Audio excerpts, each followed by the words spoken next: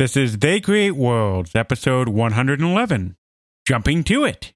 1, 2, 3, 4. If anybody wants to find me, I'll be in the last place you would look. In a place where people used to be, a land that's called reality. You'll find me there. Welcome to They Create Worlds. I'm Jeffrey, and I'm joined by my co-host, Alex. Hello. We've been hopping through a lot of hoops, and there's a lot of people probably jumping through a lot of hoops lately. So we're going to start going through all the platformers that ever existed and trying to figure out how to get from point A to point B. This is not going to be a 20-episode arc, Jeff. I think we better narrow it down a little bit. Oh, fine. If we want to narrow it down a little bit, what will be our first platform that we have to, jump to? Well, we're going to do an overview of the platform genre up to the advent of the 3D era, not really get too far past that because, again, we don't want this to be a 20-part episode, but kind of taking a look at how the platform game developed, how it was shaped, and how it came to really dominate the video game industry. And they still do dominate the video game industry to a large degree today. Maybe not quite as much as they did back in the day, but most AAA games that have a person in them, as opposed to a spaceship or something, still rely very heavily on platform mechanics, even when there are other things going on as well. So it really has become one of the central ways of expressing action in the video game medium. And so kind of trying to analyze why that happened and what some of the milestone games were on the way in this whole journey. Like Jump, Double Jump, Triple Jump, Jump Monkeys. Jump Frenzy. Ooh, my. But platform games didn't start with jumping, They didn't. They started with platforms. Oh, right. Because they don't call them jumping games. Now, sometimes people call them run and jumps or include jumping in there in some way, but they don't call them jumping games. They call them platformers, and that implies that the key component here is not the jump, even though, as we'll see, the jump became a key part of that very, very quickly. But that title implies that the key portion of this is actually a platform, a suspended something or another that a person can stand on and move from place to place. I certainly remember that with some of the early games I played as a kid. I remember playing Wrecking Crew, which I cannot jump between the various platforms, but I can walk and climb ladders to various platforms, and then the challenge of that game is to try and come up with how can I destroy everything in a manner where I don't either soft lock myself or make it extremely difficult to win? Right, and of course, Lode Runner is another one where it's not about the jumping, it's about the moving around at differing heights. As we'll see, the jump very quickly becomes a part of things, but it starts with the platforms. But even before it starts with the platforms, it starts with a little game called Space Invaders. Wait, Space Invaders didn't have any platforming in it. I was down at the bottom, and I shoot up. That's right. That's all you do. There is no platforming in Space Invaders. But what there was in the Japanese video game industry was a very clear feeling that one of these days, Space Invaders had to run its course, was absolutely going to run out of steam. And then the question is, what do you do next? This is what was on everyone's mind in Japanese arcades in 1979, particularly after that law we talked about on a previous episode was passed. Well, not law, sorry, but the self-regulatory restrictions that the Japanese Amusement Association placed on itself in order to self-regulate playing of Space Invader games and young people going into game centers came into effect and kind of killed this fad. Space Invaders was just unlike anything that had ever been seen, but it was also never going to last forever. And so in 1979, the thing that was on everybody's mind is what is going to happen next. So there was a publication in those days, it may still exist, called Weekly Asahi in Japan. And they would do a column that talked about things like video games and whatnot. The whole thing wasn't dedicated to that, but there was a column in there. This publication asked this very question. What is going to come after Space Invaders? And they ran a regular feature for a little while called In Search of the Next Space Invaders. what they did is they went around to various places where people were involved in computers and involved in games and were trying to get input from these locations as to what they thought would be next. And they were not just going to game developers. They were going to people from all parts of society that were admittedly involved with technology and asking that question, what comes next? One of the places that they went was Tokyo University, where they decided to visit the PC Club there. Now, we talked a little bit about this in the origin of Japanese computer games. We talked about how the early culture developed in Japan around these computers, and we talked about how university clubs were a very important early source for this, because a lot of these guys, the computers were expensive, a lot of them were imports, a lot of these people couldn't afford the computers, and so they interacted with them not by buying their own computers, but going to places where they could interact with existing computers.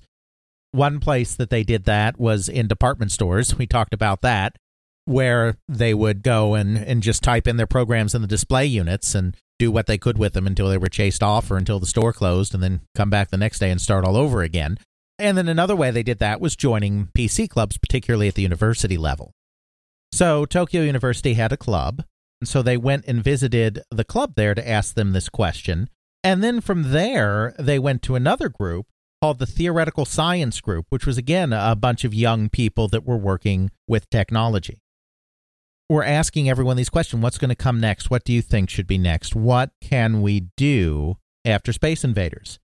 It's kind of funny. The answer to that came out of science fiction in the same way that Space Invaders itself came out of science fiction. When Tomohiro Nishikado was creating Space Invaders, the big problem he had, as we've talked about, is what do I use as enemies? Tanks aren't working, airplanes aren't working, people are considered maybe not the best things to be shooting in this time period. And then because Star Wars was coming out, he decided to move to aliens. Even though those aliens were not inspired by Star Wars, the idea of doing aliens was inspired by Star Wars. This group was inspired by Alien, the absolutely classic sci-fi horror movie that had literally just come out at this time, because we're talking about 1979. That's the year Alien came out.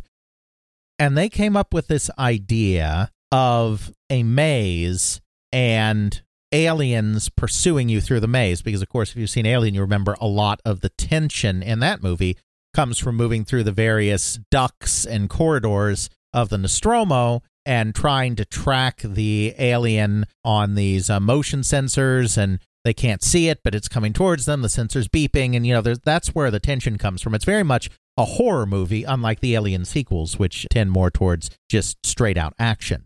So they came up with this idea of aliens in this maze and your character moving around and your character having to negotiate the maze and dig holes to trap the aliens. They ended up developing that game. There was even an arcade version made, but it was also developed on computers, and they named it Hankyo Alien. Hankyo is a name for Old Kyoto, the old capital of Japan, the old imperial capital before the emperor moved to Tokyo. Aliens, because it's the movie Alien, and the main character is a policeman, so he's running around avoiding these creatures and then digging holes to trap them. So now I know what you're thinking. It's like, okay, Alex, well, you talked about Space Invaders. That's not a platformer. Now it sounds like you're talking about a maze game. It sounds like you're talking about something that's practically Pac-Man. What's the deal here, right? And we both talked about both of these games in previous episodes, and we have shown multiple examples of their gameplay and how it affects other various aspects of video game history. So how do they really affect platformers? So Hankyo Alien comes out here at the tail end of 79, and it's a minor hit. I wouldn't say it's a huge hit, but it's definitely a minor hit in Japan. I mean, the United States, who's ever heard of this? Even though some versions of it were released in the United States, that's not where it made its impact. But in Japan, it was a pretty big deal. So then in 1980, the coin-op manufacturer Universal, which has nothing to do, we've talked about this before, it has nothing to do with the movie studio, but it's a Japanese company, Universal. What they decide to do is, since Hankyo Alien's been kind of popular, they want to make their own version of it, but they don't want to do a straight-up clone. So what they do is they take this game, which is in an overhead view, because it's a maze game. It's not just like Pac-Man, but it's a similar idea there. So it's an overhead view navigating this maze, and they decide to flip this whole thing 90 degrees so that instead of looking down on the playfield from above, you're looking at the playfield from the side. This allows them to have bigger, more interestingly animated characters, but it also creates a limitation in the playfield because, of course, one of the nice things about this overhead view is you've got all this real estate on the screen that you can move your character around in. And at this time, games are still primarily single screen, so the emphasis really is on figuring out how can I use this real estate of this single screen to best advantage to maximize gameplay within this space, because it's all you've got is this one screen. And not that high resolution either. Exactly, not at high resolution. You're talking about 320 by 200 or something approximately that, give or take. I know a lot of younger gamers now cannot even fathom how small that is. Right. I mean, in our day, way back in our day, it was kind of 800 by 600 was considered out of sight, and then a lot of things were 640 by 480, which is basically what a standard CRT television can output, because that's how many pixels there are on a standard television. And we considered HD to be 1024 by 768. Exactly. But this is even prior to that, because during this period of time, because things were so graphics intensive, they would actually have what they could actually do. So on a standard CRT, you could do 640 by 480, but because the processors couldn't necessarily handle generating all those graphics, they cut that in half to cut down on memory and cut down on cycles and everything. So you were talking 320, half a 640, but then they'd even cut off the vertical even more. It wasn't 240, it was usually 220 or 200, just because of the way they were working with it. So yeah, very low resolution, very little real estate. So of course you didn't do much from a side view when you're only on a single screen. They take this game and they put it on its side, but you can't just have him on a single level or a single layer in a side view, because you just don't have the real estate to make that interesting. You're not going to have a scrolling game in a side view at this period of time. So how do you solve that problem? You make the area very vertical. So you have platforms all over the screen, and then you have ladders connecting these platforms so that you're able to move in a vertical space just as much as you're moving from a side-to-side space, and therefore you can have an interesting level. And so that's what this game that they did, Space Panic, really was. It was taking Hankyo Alien and just flipping the perspective 90 degrees, flipping it up like a diorama flipped on its side, and then creating vertical space by having platforms. The gameplay is essentially identical to Hankyo Alien. There's some wrinkles in it, but it's basically the same thing. You're moving around, avoiding creatures, and digging holes to trap them. It's just that instead of being done on this overhead view, it is being done in this side view. So now we have platforms. There's no jumping. This isn't a jumping game. Like I said, the platforms come first. Even though today platformers are very defined by jumping, this is why it's the platform genre and not the character jumping genre, is because the platforms came first. So that's Space Panic. It was a bigger hit than Hankyo Alien, though I would still say a minor hit. But now we've got this idea of platforming action. So, of course, that brings us to the game that really causes platforming to break out, and the game that forever causes platforming and jumping to be associated with each other, and that's Nintendo's Donkey Kong. We've told this story before, and in fact, a lot of the stories that we're going to tell today are stories we've told before. We're doing, what, is this episode 110? Where are we? I don't even know anymore. 111. 111. This one goes to 11. It does. We're on episode 111. At this point, there are still discrete stories that we haven't told and discrete stories that we will tell in the future, but it becomes harder and harder to get discrete stories. So a lot of what we do anymore is taking stories we've already told, but string them together in a different way so that we're revealing the big picture in a different way. If it hasn't become apparent, the video game industry is really interconnected in a myriad of different ways. So many different aspects of it, even if it seems minor, has great effects across the entire industry, affects different genres, affects different ways of thinking, affects just how the entire thing develops. Really, just by looking at platformers, we get to have a better understanding and a better appreciation of just how influential these early games, Space Invaders, Hankyo Aliens, so on and so forth, really changed the industry. Exactly. So a lot of the facts will be stuff we've covered before, but we're going to string them together in a different way to show this information. We've talked about Donkey Kong before. We've talked about a few different things about it. We've talked about how Nintendo had a shooting game, a Space Invaders derivative, that they hoped would be their first success in the United States, how that didn't work out for a variety of reasons, and now they needed a game fast. So they basically asked anybody who was not currently working on a game to submit game ideas because they needed something in a hurry.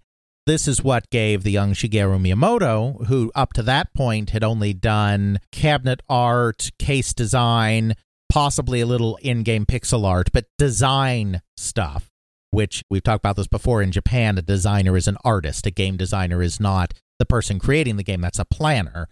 The artist is the designer. It's just different terminology there. So he'd been doing design work, but he'd never had an opportunity to submit game ideas. But this gave him the opportunity because everybody was given a chance, and he was very into manga. He was very into kind of the multi-act structure, the 4-act structure of a manga page across panels. So he submitted an idea based on the existing Popeye license that Nintendo had that kind of involved a 4-act structure moving between these different stages. And the typical Popeye scenario of Pluto kidnaps Olive Oyl, help, Popeye comes along, da-da-da-da-da-da, and does his thing. So that's what he proposed, and that proposal was accepted. Now, we actually know a little more now than we did the last time we talked about Donkey Kong. So there'll actually be a little bit of new information here, because the video game historian, that's what he calls himself, Norm Caruso, the wonderful video game historian who does YouTube videos, went to the federal court repository in Lee's Summit, Missouri, where the federal court records for New York State are kept, and pulled out the Universal v. Nintendo case, the famous case where Universal claimed that Donkey Kong infringed on the rights of Universal with King Kong. Turned out they didn't have those rights. Long story. We talk about it elsewhere. Not important now. The original case, unfortunately, has been destroyed, but the appellate case still exists, and so there's an appendix to that has some of the deposition material, some of the evidentiary material from the trial case, and he went in and scanned all of that, and has been generous in sharing with some of us that have similar interests in the research. So we knew that it started as a Popeye game. And in fact, the reason it takes place in a construction zone, and we talked about this before, is they actually referenced a specific Popeye cartoon that took place on a skyscraper being built with girders everywhere and all of that. We knew that they had stopped using Popeye, but we didn't know why, and we know this now. We know this now thanks to these deposition materials. So this is actually new, even if you've listened to our other episodes. They created it with Popeye and Bluto and Olive Oyl, and instead of the hammers, they had the spinach to supercharge them and all of this. You have to remember, this is still a time period when the hardware is very primitive, where animation is very difficult to do. It's very intensive to do this with big sprites. And you also have to remember that it has to fit within the pre-existing confines of the radar scope hardware, which wasn't hardware that was necessarily tailored to doing characters and doing a platform game. There's a reason that the early games mostly involved spaceships or pizza-looking things with a single slice removed, like Pac-Man. And that's because there was very little to animate. We've talked before about how difficult it is to animate a human. This is just the period when the technology is starting to get good enough to do it. But the radar scope hardware is a bit constrained by the fact that it really wasn't made for that kind of thing. So what they found is it just technically didn't work. They could not make a Popeye that looked good, that looked on model, that animated well. I mean, you know how short and squat Mario is in Donkey Kong. It's tiny Mario. Or pretty much anything of the era. Anytime you had Mario, he was short and squat. Exactly. So that wasn't going to work. And so it was purely for technical reasons. There was speculation that they thought they had the license and then the license fell through and all of this. But no, it really was down to technical limitations. They prototyped it. There's sketches, which is fantastic in these court materials, of what the game looked like with Popeye characters in it. Actual design documents from Nintendo that were included as evidence in the case. They had that all up, and it wasn't a licensing problem. After all, they'd already done a Popeye Game & Watch. And they did a Popeye platforming game in very next year, in 1982. It really was just down to technical reasons. They couldn't make these characters look right with the hardware that they had to work with. So, of course, that's how Mario gets done. We won't go into the whole creation of Mario. We've done that before, and it's not important to the platforming aspect other than the fact that he becomes a very popular character. The one thing we will say again, and we did talk about this before, is it started out very much in the space panic mode. You have this construction site, you have these girders. Later on, they had other conveyances, but the first level was just girders and ladders. So you have ladders, you can move up and down ladders. They do add the wrinkle of power-ups. It's kind of funny. Pac-Man, of course, came first and had power-ups, the so-called power pellets that allowed you to eat the ghosts, which were directly inspired by Popeye and Spinach, because Toru Iwatani was very much into cartoons of that era, both Japanese and Western cartoons of that era, the 30s, 40s, 50s, 60s, whatever. And so he took that idea of the power-up from Popeye. Popeye is really kind of, in a way, the origin of all video game power-ups. So the power-ups in Mario came from the exact same place, because there's the hammers. They made Mario a carpenter. Originally, it was Spinach that powered him up, because that's just how Popeye works. And then when it was a carpenter now, Mario, they turned them into hammers and had him whack things. So he had the hammers, he had the ladders, but there was no jumping at the beginning of the game, because that just kind of wasn't something people thought of. Because I've said this before in other episodes, it's like jumping. Okay, jumping is something humans can do. Jumping is something that humans occasionally do have to do to hop over like a ditch or jump from rooftop to rooftop or something. It is something that humans do, but it's not one of the primary things humans do. I know I can say it for myself, and I think I can safely say it for you too, Jeff, that throughout the course of our daily lives, we do not really jump on a daily, bi-daily, even probably weekly basis. Outside of, say, exercising or trying to avoid stepping on the cat, no. Right, which is more of a reflex kind of thing than actually being like, yeah, I'm going to hop from place to place. Let us now prance. Right, I mean, it's not something humans do, but they were having problems balancing the game. They were having problems making the game fun. They had the ladders, they had the barrels. You know, we've told this story before. It's a side view game, so there is no three-dimensional space. It's only moving backwards and forwards. You can't move left and right. So Miyamoto just started thinking to himself, if I were in a narrow hallway, a real-world space where you can't move left or right, and there was a barrel improbably coming towards me, what would I do? What would my reflex action be? Hop. He answered his own question. Yeah, I'd jump. I'd jump over the darn thing. They decided that that was the missing element. Miyamoto decided that was the missing element. Barrel's coming for me. I jump. We have the input that we need on this hardware. We're constrained by the hardware, but we have the input capability we need to add that in. Jump. And that is the moment in Donkey Kong that jumping and platforms become inextricably linked forever. The barrel's coming right for you. It's on fire. Press A. Yeah, exactly. And it makes sense within that 2D concept. It's kind of funny. We'll get to 3D games a little later on. It's kind of funny that it's persisted in 3D, right? Yeah. Because when you get into a 3D world, that is not something you need to do in your daily experience. But if we lived in a flat 2D world, I mean, we would have to jump more just to not get killed. It makes sense that jumping would become linked to platforming just because you have this flat side view plane and there's nowhere to go. So Space Panic kind of got things started, which itself was derived from the maze gameplay of Hankyo Alien. Donkey Kong comes along and just really gives us the classic idea of what platforming is.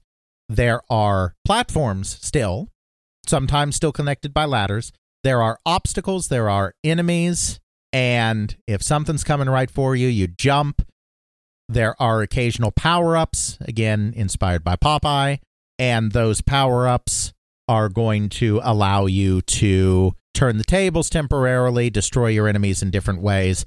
It's all there. It's still single screen, multi-stage, but single screen. It's kind of all there. There's lots of refinements that happen, lots of changes, but the core gameplay is right there.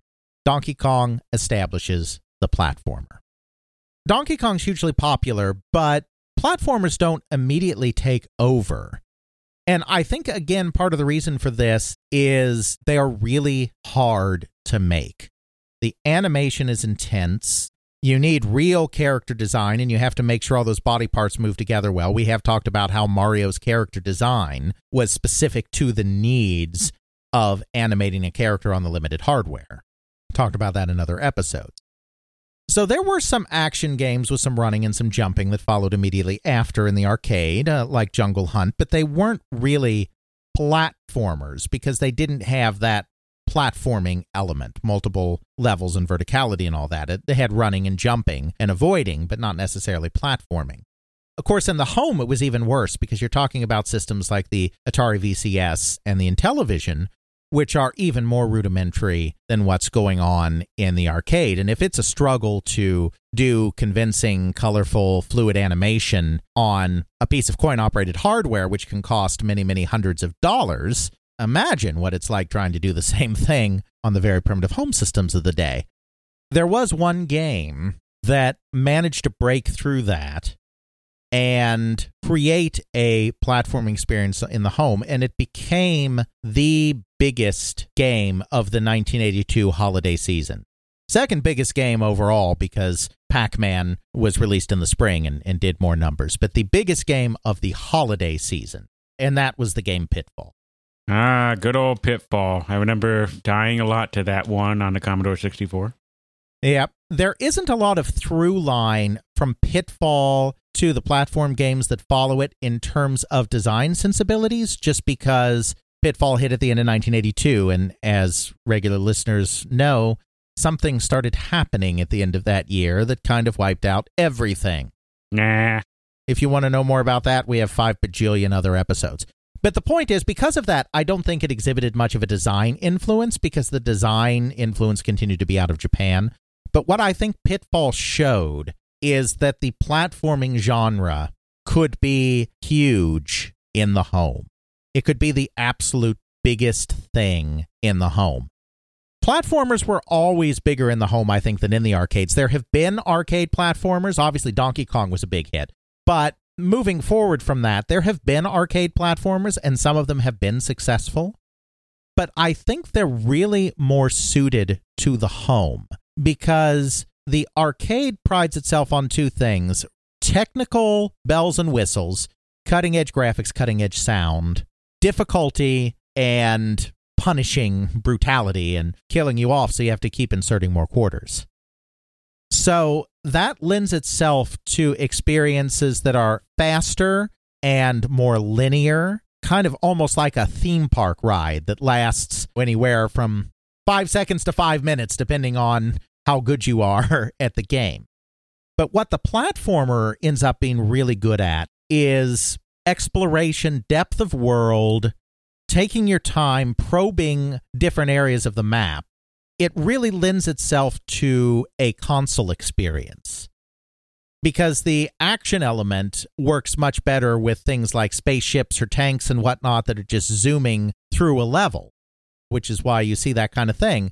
And when you get games with human characters in the arcades, it tends to be things like just beating people up, moving in a straight line, beating people up, or one-on-one fighting games. Things that, again, are focusing on the visceral action element of playing a game.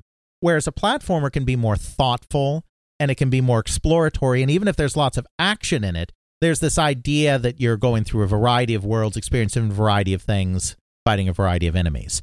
And that really goes back to Pitfall. I think that's where the influence of Pitfall is, and it's why I bring all of this up at this juncture. If Onkyo Alien and all of that was based on Alien, and then Donkey Kong was based on Popeye, by far, and I'm not exaggerating, by far, the most important cinematic influence on platformers, bar none, is Raiders of the Lost Ark. Raiders of the Lost Ark, really? Indiana Jones. Indiana Jones. Not just all of Raiders of the Lost Ark, but mostly that very first sequence in the temple where he goes through all the booby traps and then places the idol on the pedestal, and then the whole place starts going down and stuff's going after him. Because there's jumping, there's rocks chasing after you, there's darts flying out. It's action-packed, and it's this kind of action where it's like, it's all close shaves. We've talked about this before, because Indiana Jones really is very influential across video games generally. We've talked before how Indiana Jones is not a Superman. Indiana Jones is the guy that reaches for the ledge and just barely catches it, and then he slips a little bit, and then he catches himself and barely pulls himself up. And then he barely gets the hat back before it gets crushed by something. That's who Indiana Jones is. He's not Superman. He's everyman, sort of. I can't do what he does. Has some pretty good upper body strength there. Every man with very good upper body strength, but he feels like a human being. It feels like it hurts. It feels like he's barely making it. That's just great for tension in a video game, too. I mean, the idea is you want to create a jump, for instance, that is narrow enough that you can make it, but is just wide enough that you feel like if you don't hit it right, you're going to fall in the pit.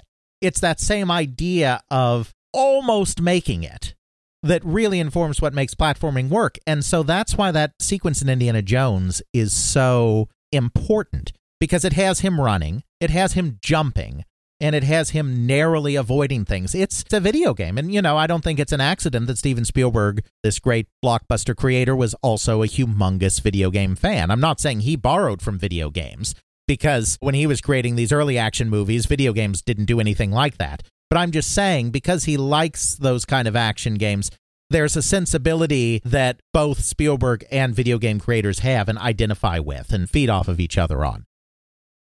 David Crane, the creator of Pitfall, was one of the most technically accomplished and one of the most artistically accomplished designers on the Atari VCS. He really knew how to get the most out of the hardware, but he was also a very, very good artist, which was not necessarily the case with a lot of these early guys during this day when one person was doing everything and you didn't have professional artists doing your art for you. He was very good at animation, and he came up with a running man, which was a remarkable thing to get going on the VCS, because remember, this is a system that was made to play Pong and Tank. It has sprites, but those sprites are small and very static, and there's only 5 of them. So to create a running man, you only have 5 sprites to work with, and that's not counting the fact that you need other objects on the screen, and you need to use clever tricks to multiply and reuse those sprites in such a way that you get enough individual blobs to form a man, and then you have to figure out how to program that so that they're moving around in a vaguely realistic fashion. That's a lot for the VCS to do. Crane had been working on the VCS since 1977, and he only figured out this running man in like late 81 or early 82. So even somebody as brilliant as he is at this stuff, that's something you couldn't just do right out of the gate. But he figured out how to do a running man. So he's like, well, I've got a running man. What do I do? Well, I put him on a path so he can run. Okay, I've got a path. What do I do now? Well, I need a setting. Well, a jungle kind of looks good, so we'll put him in a jungle. Okay, he's in a jungle. Well, Indiana Jones is cool. Just come out in 81. So he's treasure hunting in a jungle. And it's like, okay, well, what kind of things go on in jungles? Well, there's vine swinging like in Tarzan. There's these old Heckle Jekyll cartoons or comic strips, characters Heckle and Jekyll, and he remembered one where they were running across alligators and the alligators were snapping at him and just missing as they were running across him. And he's like, well, so that's going on. And it's like, yeah, jungle, alligators, vines, other nasty things, Indiana Jones treasure hunting. Okay, that's a game with a man that works. All right, well, how do I do this? Because the VCS has 128 bytes of memory and our cartridges have 4K of RAM. How do I create a world for him? The time-honored way. It's like, okay, I'll do a random number generator, but with a fixed seed, which means that since you're using the same seed every time, it's not actually random. You get the same thing every time you play. But because you're generating the world through a random number generator, they're essentially ones and zeros, instead of by actually handcrafting the world, it all fits within a cartridge. So he creates this expansive world that you go through and collect treasures within a time limit. And there's some other strategy and stuff, like there's a main level of the jungle, and then there's the caves. And the jungle, you go one screen at a time, and the underground area actually skips screens. So you can go faster underground, and that's part of the strategy of figuring out how to get to all the treasures in the time limit. This game is kind of the first platformer that's like, okay, we've got the action already. We've got our Donkey Kongs, we've got our running, we've got our jumping. Now, let's open that up, let's broaden that, and let's make something that's very interesting on console, which is exploring a larger world, collecting things, and overcoming various different kinds of obstacles as we get there.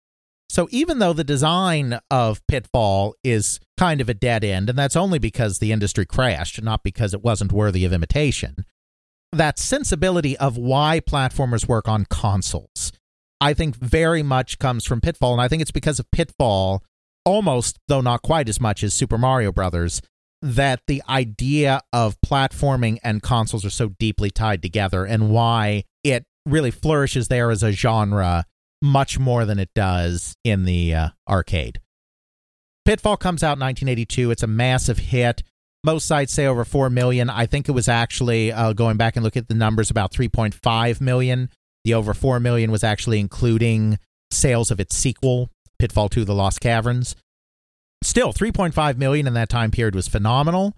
That made it pretty much, as near as I can remember, as near as I can tell, that made it by far the best-selling original game ever created on the VCS, i.e. not an arcade adaptation. Games like Donkey Kong and Space Invaders and Asteroids sold more, but those were massive arcade hits brought into the home. This was by far the best-selling original game on the hardware.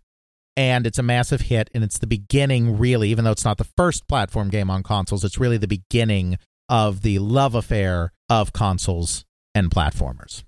So really, that's the genesis and the foundation set up for the entire platforming genre. How does it really evolve from that point forward so that we get to where we are today with things like Shovel Knight and Celeste? Right. So there are two kind of branching paths that happen at this point, and that's very much because you have the crash. So you have Pitfall on the VCS, and then the American market falls apart. At this point, you have a Japanese market that is still very console-focused because the Famicom's about to be released. And then you have a British market that is very cheap PC-focused. Personal computer-focused, I mean. I don't mean IBM PCs. Particularly on the ZX Spectrum, and then a little later also on the Commodore 64. Both of these are action markets, unlike the American computer game industry, which develops in this time period, which is a more cerebral market. And so they both take platforming, but run with it in slightly different directions. And we've talked about this before, too. We did an episode on the British arcade adventure. Britain was particularly influenced by Miner 2049er, which was one of the very few action platformers that appeared on American computer systems before the crash kind of made that whole thing vanish. Miner 2049er, as we said before, was basically Bill Hogue, the designer of that, loved Pac-Man, loved Donkey Kong, and basically said to himself, what happens if I smush these two things together? So in Miner 2049er, the action takes place in a very Donkey Kong-esque kind of side view platforming kind of space. But the goal of the game, rather than getting from point A to point B, is to literally traverse every portion of the screen, single screen levels, every portion of that screen. And as you move over the levels, you know, the hollowed out areas get filled in to mark your progress. And that's the Pac-Man influence, because, of course, to clear a Pac-Man maze, you have to collect all the pellets, and to collect all the pellets, you have to literally traverse the entire maze. So it's platforming action with that added need to cover the entire level. Miner 2049er makes its way to Britain.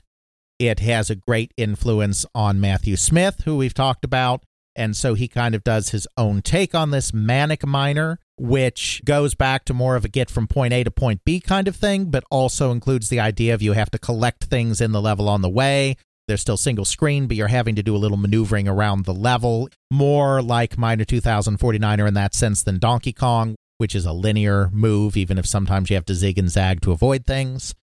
From there, he does the sequel Jet Set Willy, which goes even more into the item collection and exploration feel, even than Manic Miner does. So now you're going through a multi-screen play field, and you're just collecting things while avoiding obstacles and, of course, jumping and whatnot because it's a platformer.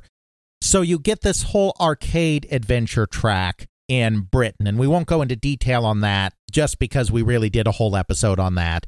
And it doesn't make sense to go through that whole episode again. I would encourage you to check it out for more information. But just to know that you have this track in Britain where you have platforming, but this platforming is often combined with item collection and even sometimes some light puzzle solving.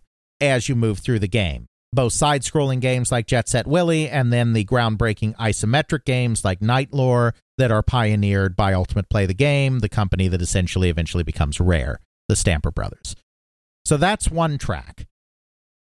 In Japan, you have Nintendo building on the Donkey Kong legacy with the Popeye game, with the Mario Brothers game, which we're not going to go into depth on in this episode. We've done so in other episodes. So they're building that legacy, and those are their most successful games. So when they're creating the Famicom, when Masayuki Uemura is developing the Famicom with his team at Japan, their primary goal is to create a system that can play a flawless version of Donkey Kong. Now, they're not stopping there. It's not like the VCS, which was meant to play Pong and Tank, and then if you wanted to do something more complex than that, you have to get really creative. They're creating something that can do scrolling and can do more advanced things than just play Donkey Kong. That was the holy grail of making sure it could at least do that because that was Nintendo's biggest hit. Nintendo was a platforming game company. So the Famicom hardware was very well suited to doing character-based games as a result of that. We've talked about this before. When it came time to do Super Mario Brothers, the Famicom had been a cartridge system. Cartridges are expensive. Cartridges are memory limited. Again, just because of their expense.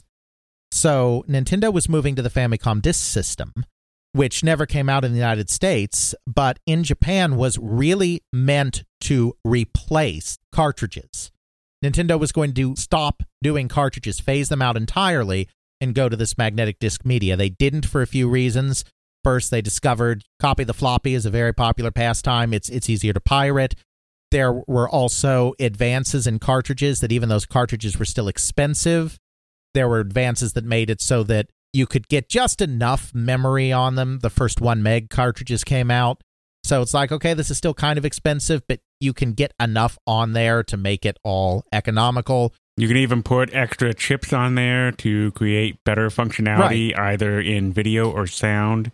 Case in point. Absolutely. Castlevania 3 had some fantastic sound, I think was just a special chip inside of the Famicom. Exactly. On the graphical side, Mike Tyson's Punch-Out had a special chip that made all of those crazy big boxers possible. So, absolutely. So they decided to stick with that instead of going to this more easily pirated and less durable disc hardware. But at the time, they really thought they were going to stop. And so Miyamoto and Tezuka decided that they were going to create one final cartridge game that was a culmination of all they had learned up to that point doing video game design. It was going to be what they called athletic games. They called platformers at that time athletic games because there's running and jumping and all of that. They were going to create an athletic game that was based to a degree, it's not a one-for-one, but based to a degree on Pac-Land by Namco, which had come out just in 1984, that kind of set the standard in the arcade for smooth scrolling, well-animated, run and jump, obstacle avoidance kind of gameplay. Combine that with all they'd learned on doing Donkey Kong and Mario Brothers, and of course the Mario character's going to come back, and just create this giant world with all of these different kinds of levels to go through, representing all the things they learned how to do. There'd be land, there'd be sea, there'd be air. Originally, there were going to be shooting stages, basically shoot-'em-up stages, not just platforming run and jump stages. That's what they were going to do in the sky. They reused those cloud animations and whatnot to do the secret areas where you climb the vine and just collect coins, but those were actually going to be stages where you rode a cloud and shot at things, or maybe rode a rocket ship. There were varying ideas. The grand culmination of everything.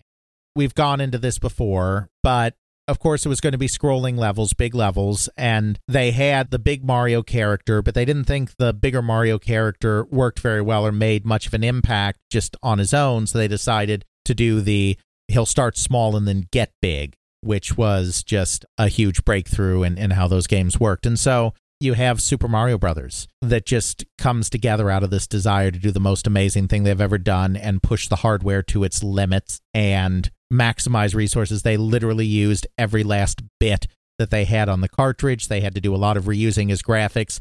If you look closely, you'll notice that the clouds and the bushes are the exact same sprite, just a different color. And placed differently. Yes, and obviously placed differently, but they had to use every trip in the book to make this work. They wanted to just go all out.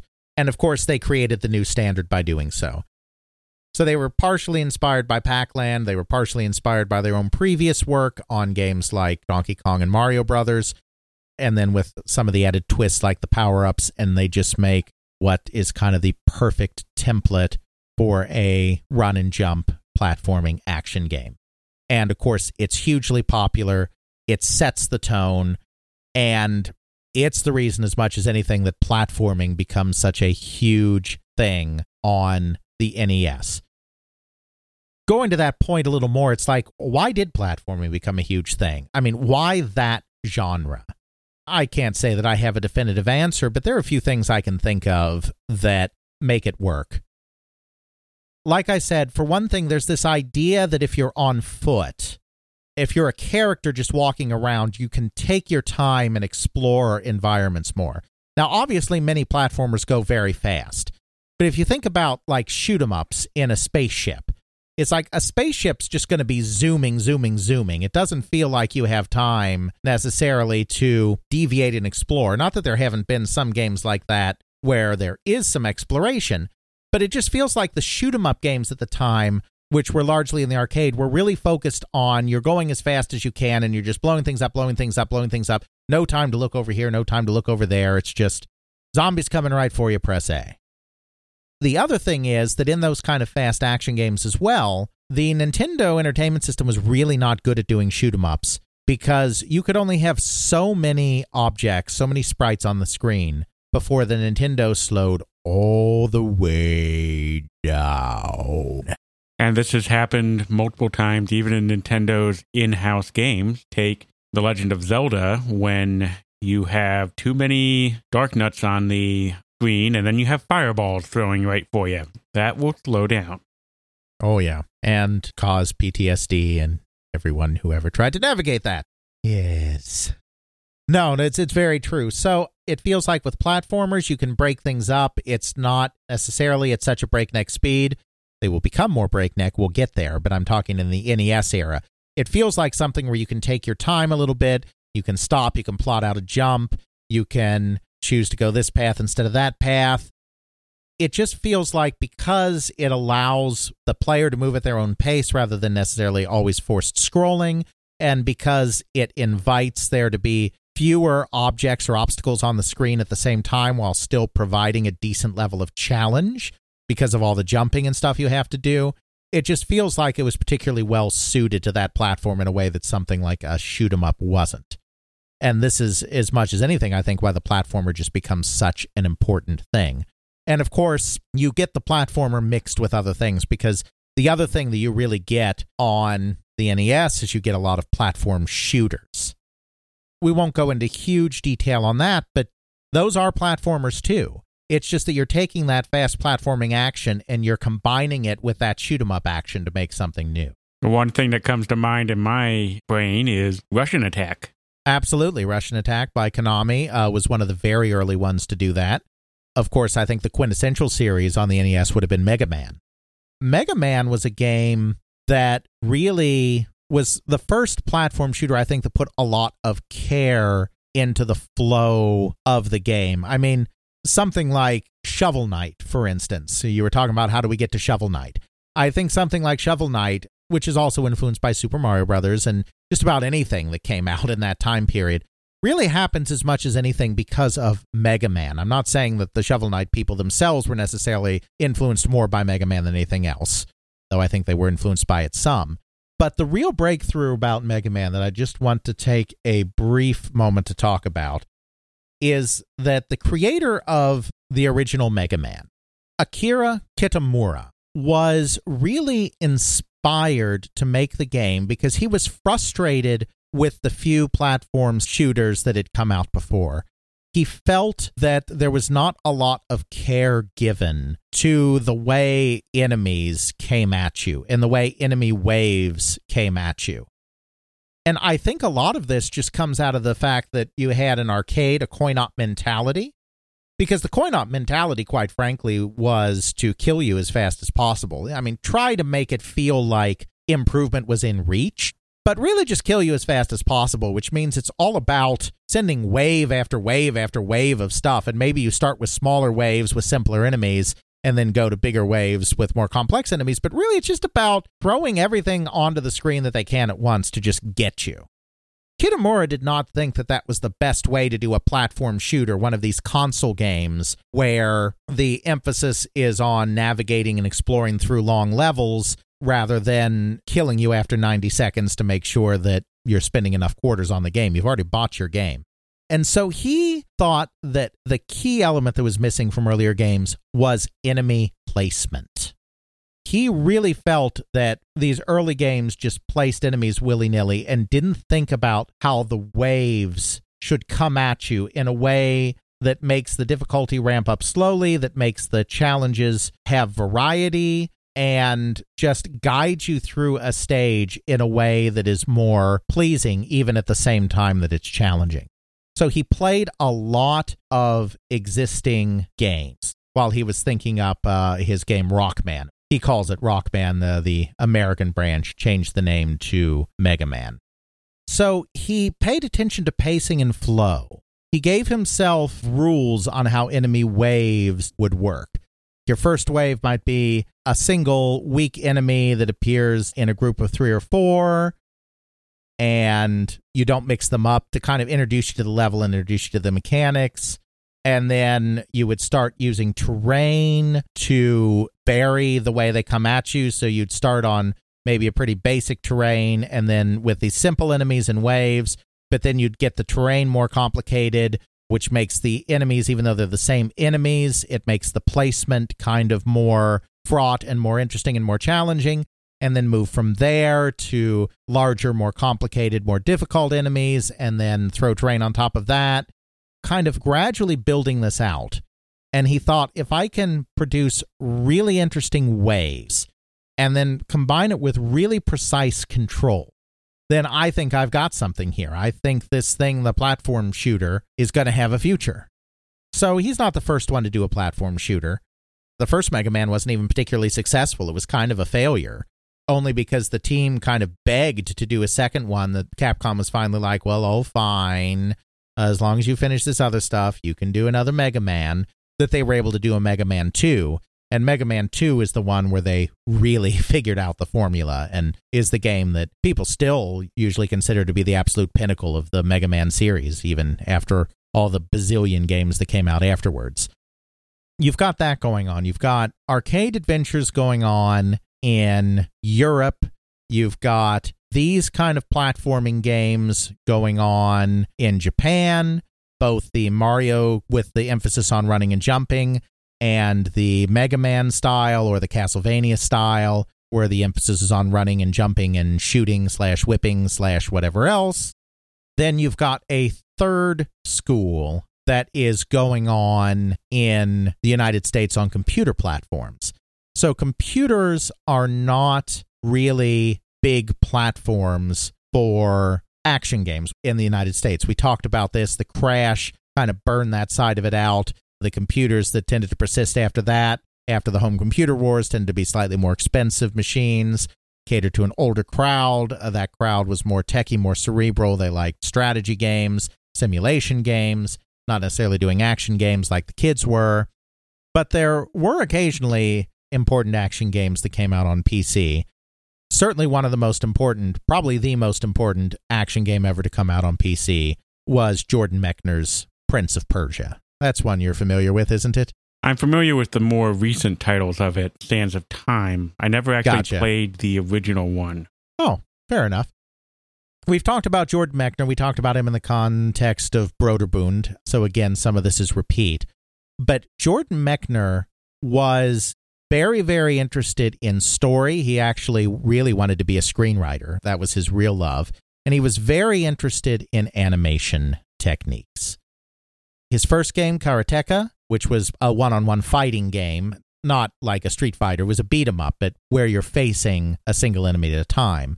It wasn't a platformer, but it had this smooth animation because he was doing experimenting with rotoscoping. He really wanted to push the smooth animation in that game. But with Prince of Persia, he wanted to take that a step further. He chose this Arabian Nights setting because at that time there really hadn't been anything done in that setting. This is a couple of years before Aladdin, for instance, really popularized that kind of thing.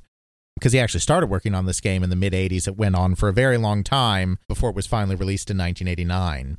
So he chose that setting, and he wanted something that was more swashbuckly and something that was a little more action-y. And so he drew from that exact same font that David Crane did. He drew from Indiana Jones. He was again inspired by Indiana Jones in the way he takes a leap across the pit in that first sequence in the movie, and he kind of just barely grabs the ledge and then climbs up. He wanted to have that same feel of vulnerability, that same feel of danger, and so he created a game that was primarily a platformer, but with really fluid animation that was rotoscoped. By rotoscoping, I mean that he filmed an actual person and then drew the animation over the person so that makes the animation flow much more realistically because you're actually pulling your frames from real human movement instead of trying to do the limited animating capability you could do back then. You don't need to rotoscope anymore to do realistic animation because you can use a combination of very complex muscular and skeletal models that are created in programs with motion capture, which is different from rotoscoping in that with rotoscoping, you're filming the person and then literally drawing frames over top, whereas, of course, with motion capture, your frames of animation, there's no middleman of doing the drawing. Your frames of animation come directly from what your subject's doing. But back in the day, rotoscoping was the way that you got really good animation on limited hardware. And so it has really smooth animation. It has these leaps. And then he wants it to be a little action-y too, so he's got the sword fighting in it as well. So it's got that action element.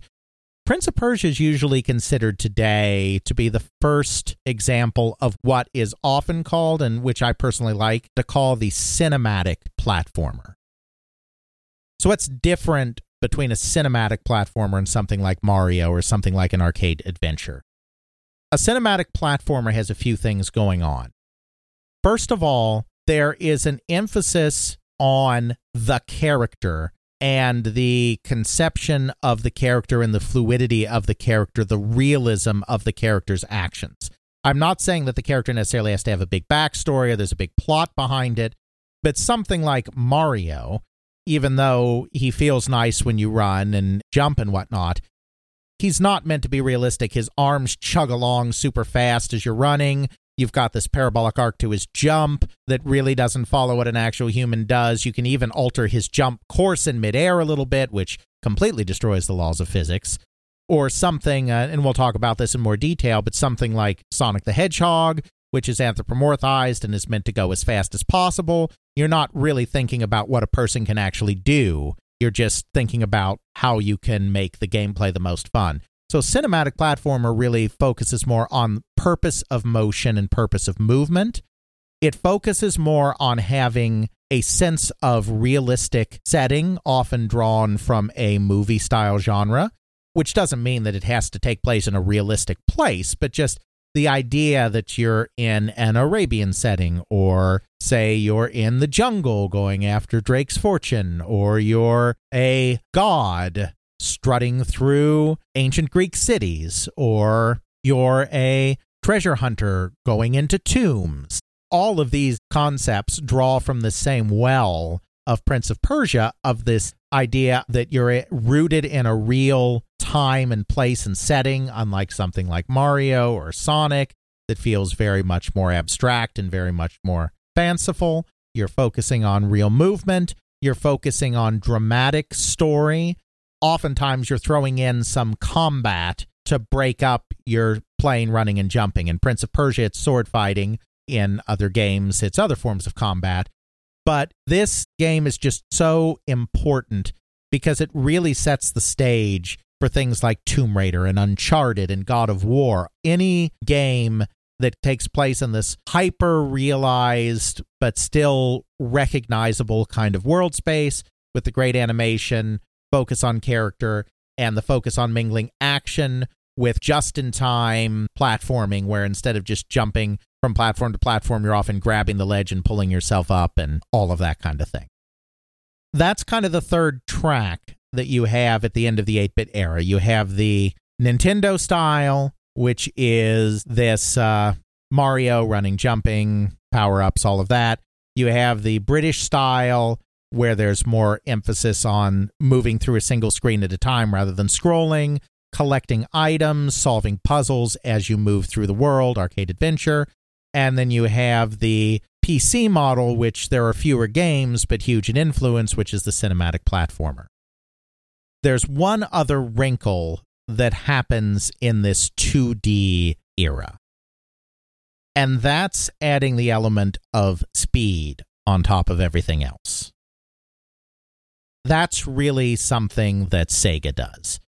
This is where Sega's big influence comes in. And of course, we're talking about Sonic the Hedgehog. Gotta go fast.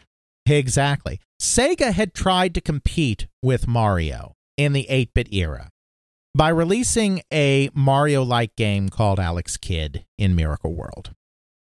Now, I want to be clear, because a lot of people have said this wrong. Alex Kidd was never meant to be Mario. Alex Kidd in Miracle World was supposed to be like Super Mario Brothers. Alex Kidd was not meant to be like Mario. He was not meant to be the face of Sega. He was not meant to be the mascot of Sega. We have direct quotes from people at Sega confirming this, including the creator of Alex Kidd himself has said, no, he was not marketed as a mascot. Maybe if the game had gotten huge, like Super Mario Brothers got huge, maybe then Sega would have done something, but that didn't happen. So they had tried to compete with Mario in the 8-bit era, and it didn't work. Now they're releasing their Sega Genesis in 1989 in the United States. They feel like they need something Mario-esque again. They need something that can go toe-to-toe with Mario and establish Sega as a serious player, particularly in the North American marketplace. So they have a couple of things going on. They're asking their game designers to come up with a Mario killer. They're also asking a wide swath of the employees of the company to come up with a concept that can be successful in the United States. And then on top of that, they're hoping that out of all of this, they will also end up with a mascot character. In Western narratives of this often all gets garbled and tossed together into they had this one big contest to have a new mascot to put in a game. It doesn't seem like it was quite that linear. You kind of had these three different things going on. So on the Mario Killer side, you had Yuji Naka, brilliant Sega programmer. He did a port of Ghouls and Ghosts, Capcom's Ghouls and Ghosts, on the Genesis, which incidentally is one of the few platformers that was actually pretty darn popular in an arcade setting, but of course, brutally, brutally difficult. But he did a port of Ghouls and Ghosts for the Genesis that was just astounding in the way he was able to get it to move pretty much as fast as the arcade game moved, because of course coin-op games are all about fast action. NES games were not about fast action because that was very hard to do with lots of objects on the screen. Genesis is obviously more powerful than NES is. Naka, being a great programmer, manages to just do this brilliant port of Ghouls and Ghosts. After that, he kind of has his pick of projects because he did such a good job on that, and one of the ideas floating around is let's do a Mario killer. And so he takes up that challenge. And we've talked about this before because we talked about Sonic. But really, the thing that appealed to Naka and the thing that he wanted to fix is he liked Mario-style gameplay, Super Mario Brothers style gameplay. But what he didn't like is that levels took the same amount of time, assuming you don't die, assuming you can make it through the entire level. Levels take essentially the same amount of time, whether you're a novice player that isn't very good or a great player who can just blaze through. Now, obviously, there is a difference, and you can see that even in, say, the speedrunning community, which even in non-glitch runs can go very, very fast through a game like Super Mario Brothers. What he's really getting at when he says that is that the screen scrolls at the same rate, no matter how good you are. Enemies appear at the same rate, no matter how good you are. Yes, if you're not as good, you can take your time, you can hesitate a little more before moving the screen, but everything is constant at a particular level, and there's a limit that you can get to. And he wanted a game that the better you got at it, the faster you could go through it. You know, it's almost the genesis of the idea, no pun intended, of speedrunning right here. It's like, this is a guy that's like, okay, I've mastered this game. Why can't I just go through it fast? So he was focusing on pure speed. Meanwhile, Naoto Shima, who had been working in the marketing side of things, working with graphic design and stationery and stuff, but it also started contributing to the design of some games, and remember, design means art in Japan, has taken up the call for this, let's create a new concept that could be big in the United States. He had been doing art on games. He wanted to move more towards doing planning, doing what we would call game design. Naka was working on this game engine, but didn't necessarily have a concept in place for how to use it yet. So they joined forces. And with Naka's game engine and Oshima leading the design, though Naka very much contributing to the design as well, they came up with a game concept of this platformer where you're going really fast. Again, Naka, in the interest of speed, wanted to simplify things. Mario has 2 buttons, B and A. So he wanted a game where you basically just used 1 button, and that was your jump button.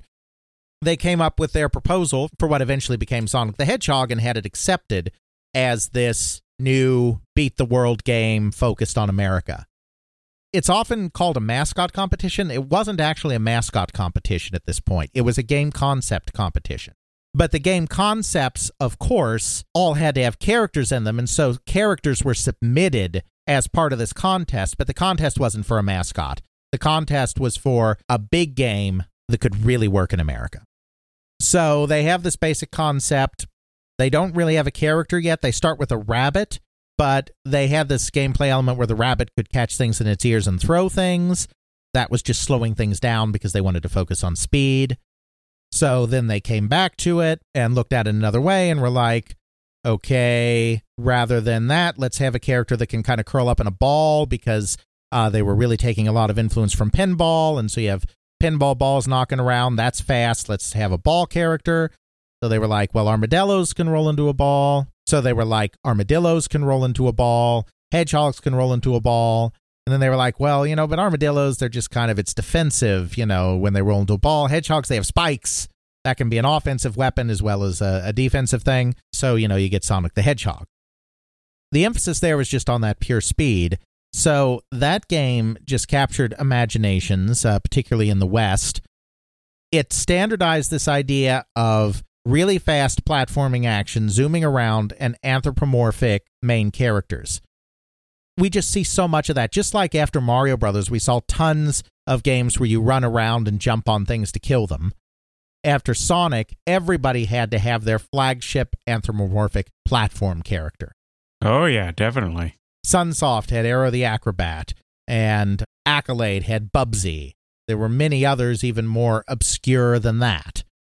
In Britain, on computer platforms, you had things like James Pond with a frog character. It was influencing in Britain, it was influencing in the United States, it was influencing in Japan, all 3 places. It became a really big deal. Another thing that was going on at the same time as this was just the constant improvement of animation. Because, of course, as game systems are getting more sophisticated and more powerful, you can do more with them, you can do better animation. So at the same time, Sonic is kind of redefining the speed and attitude of platforming games on 16-bit platforms. The company Virgin Interactive, British company, is redefining the way animation works. Because Virgin put together a team of absolutely incredible programmers and animators.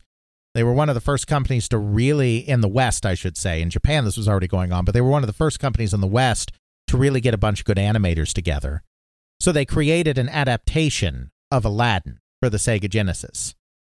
And they worked with the actual Disney animators. And they worked with their own in-house animation team, which had some brilliant people on it, to create a game that just was beautifully animated. All these little touches, like the guards' pants catching on fire and grabbing their rear and running around. And Aladdin has such flowing movements and flowing motions. It's brilliant in terms of the way the animation looks.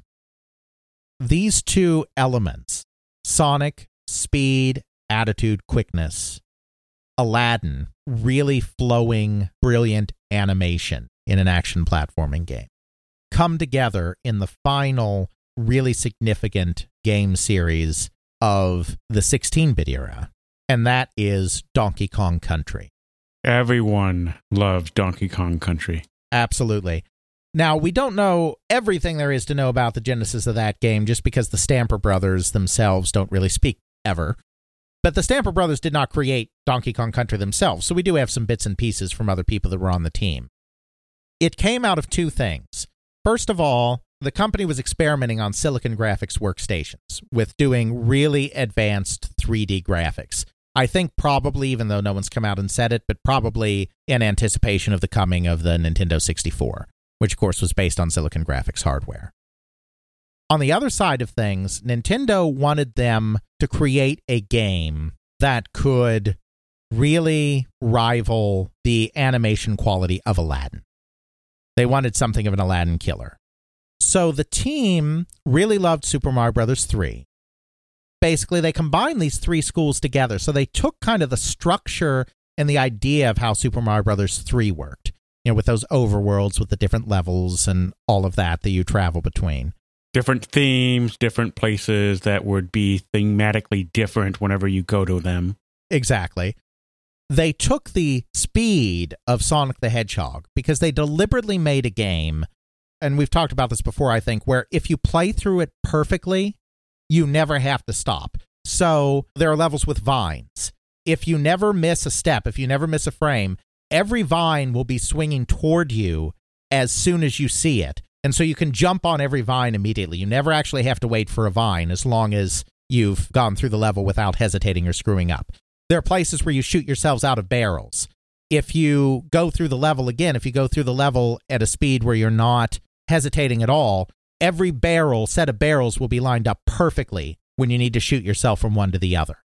So they took that speed and that flawless execution of Sonic, combined it with the sensibilities of Mario 3, and then for their graphical hook, which wasn't specifically based on Aladdin other than the fact that they were supposed to create something of an Aladdin killer, for the graphical sophistication, they figured out very famously how to do complete 3D polygonal renders on their big Onyx workstations, their Silicon Graphic workstations, and then render that down into a flat 2D graphical look that could run on the Super Nintendo.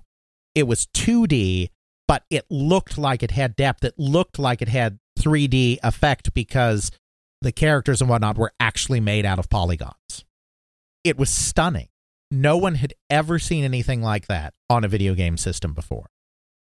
It just blew people away. And, this was about the same time that they were starting to do advanced previews of the N64, because this was 94 when it came out, and the N64 was originally supposed to come out in 95 before it was delayed. So when they first showed it at CES, it was still CES at the time, not E3 yet, people assumed as they started showing footage that this was something new that was coming on the N64. And then at the end, they gave them the kicker, coming for Super Nintendo. And the collective jaws of the entire industry hit the floor. I mean, it was unbelievable. Yeah, you combine the graphics with just the phenomenal sound that they had, too, with that game. Certainly one of the masterpieces and crowning achievements of what you could do with the Super Nintendo. Absolutely. And it became the best-selling non-bundled game since Super Mario Bros. 3. Super Mario Bros. 3 had sold about 13 million copies worldwide. Sonic the Hedgehog 2, which was the most successful of the Genesis games, had only sold 6 million, which was still a very good figure, but couldn't reach the heights of Super Mario Bros. 3. And then Donkey Kong Country comes along and sells close to 9 million units on the Super NES. So it didn't quite hit the heights that Super Mario Bros. 3 did, but it was the biggest game to hit since Super Mario Bros. 3. And you can see the pattern here, the way that platformers dominate console platforms. Pitfall was the best-selling original concept on the Atari VCS. Super Mario Bros. 3 was the best-selling game non-bundled. Obviously, Super Mario Bros. Sold more, but that was bundled in many markets with the NES, so that helped the sales. Super Mario Bros. 3 is the best-selling game on the Nintendo Entertainment System, and the best, at that point, non-bundled video game best-selling ever. Before that, the best-selling ever had been Pac-Man, which had sold just under 8 million units, and this did 13 million units. Sonic 2, we don't have as completed numbers for the Genesis as we do for some of these other systems, but Sonic 2 and its 6 million I'm pretty confident in saying, was the best-selling non-bundled game on the Sega platform. And of course, the best-selling bundled game was the original Sonic, which was again a platformer, just like Super Mario Brothers bundled NES. And then Donkey Kong Country sets the standard on the Super Nintendo. So platformers are far and away the most important genre on console systems. And I do think it's because they have this sense that anything is possible. You can create any kind of character and throw them into any kind of world, and you don't feel constrained. If you put a character in a tank, that means something specific. If you make a character a gun-toting commando, that means something specific. If you put them in a spaceship, that means something specific. Platformers have the feel of they can take place anywhere at any time or in any kind of elaborate fantasy space. They give the feel of exploration. They give the feel of non-linearity at times. And they give the feel of being able to mix and match all sorts of different challenges, I think, in a way that felt freeing compared to other video game genres that felt more closely tied to specific subject matter. In our next episode, we will show how this pinnacle of 2D game design, this most important element of 2D home game design, the platformer, makes the migration to 3D. And some of the pitfalls involved in that, again, no pun intended, some of the challenges and some of the ways that you try to take these 2D characters and adapt them to 3D worlds, sometimes very successfully, sometimes less successfully. And of course, they also appear alongside brand new characters specifically made for 3D worlds that also just continue to refine our idea of what a platformer can be. That'll be Platformers Part. We'll continue to jump to it next time on They Create Worlds. Check out our show notes at podcast.theycreateworlds.com, where we have linked to some of the things that we discussed in this and other episodes. You can check out Alex's video game history blog at videogamehistorian.wordpress.com. Alex's book, They Create Worlds, The People and Companies That Shape the Video Game Industry, Volume 1, can now be ordered through CRC Press and at major online retailers. Email us at feedback@theycreateworlds.com. Our Twitter is TCW Podcast. Please consider supporting us on Patreon at patreon.com/theycreateworlds. Intro music is Airplane Mode by Josh Woodward, found at joshwoodward.com/song/airplane mode, used under a Creative Commons Attribution License. Outro music is Bacterial Love by Rolla Music, found at freemusicarchive.org, used under a Creative Commons Attribution License.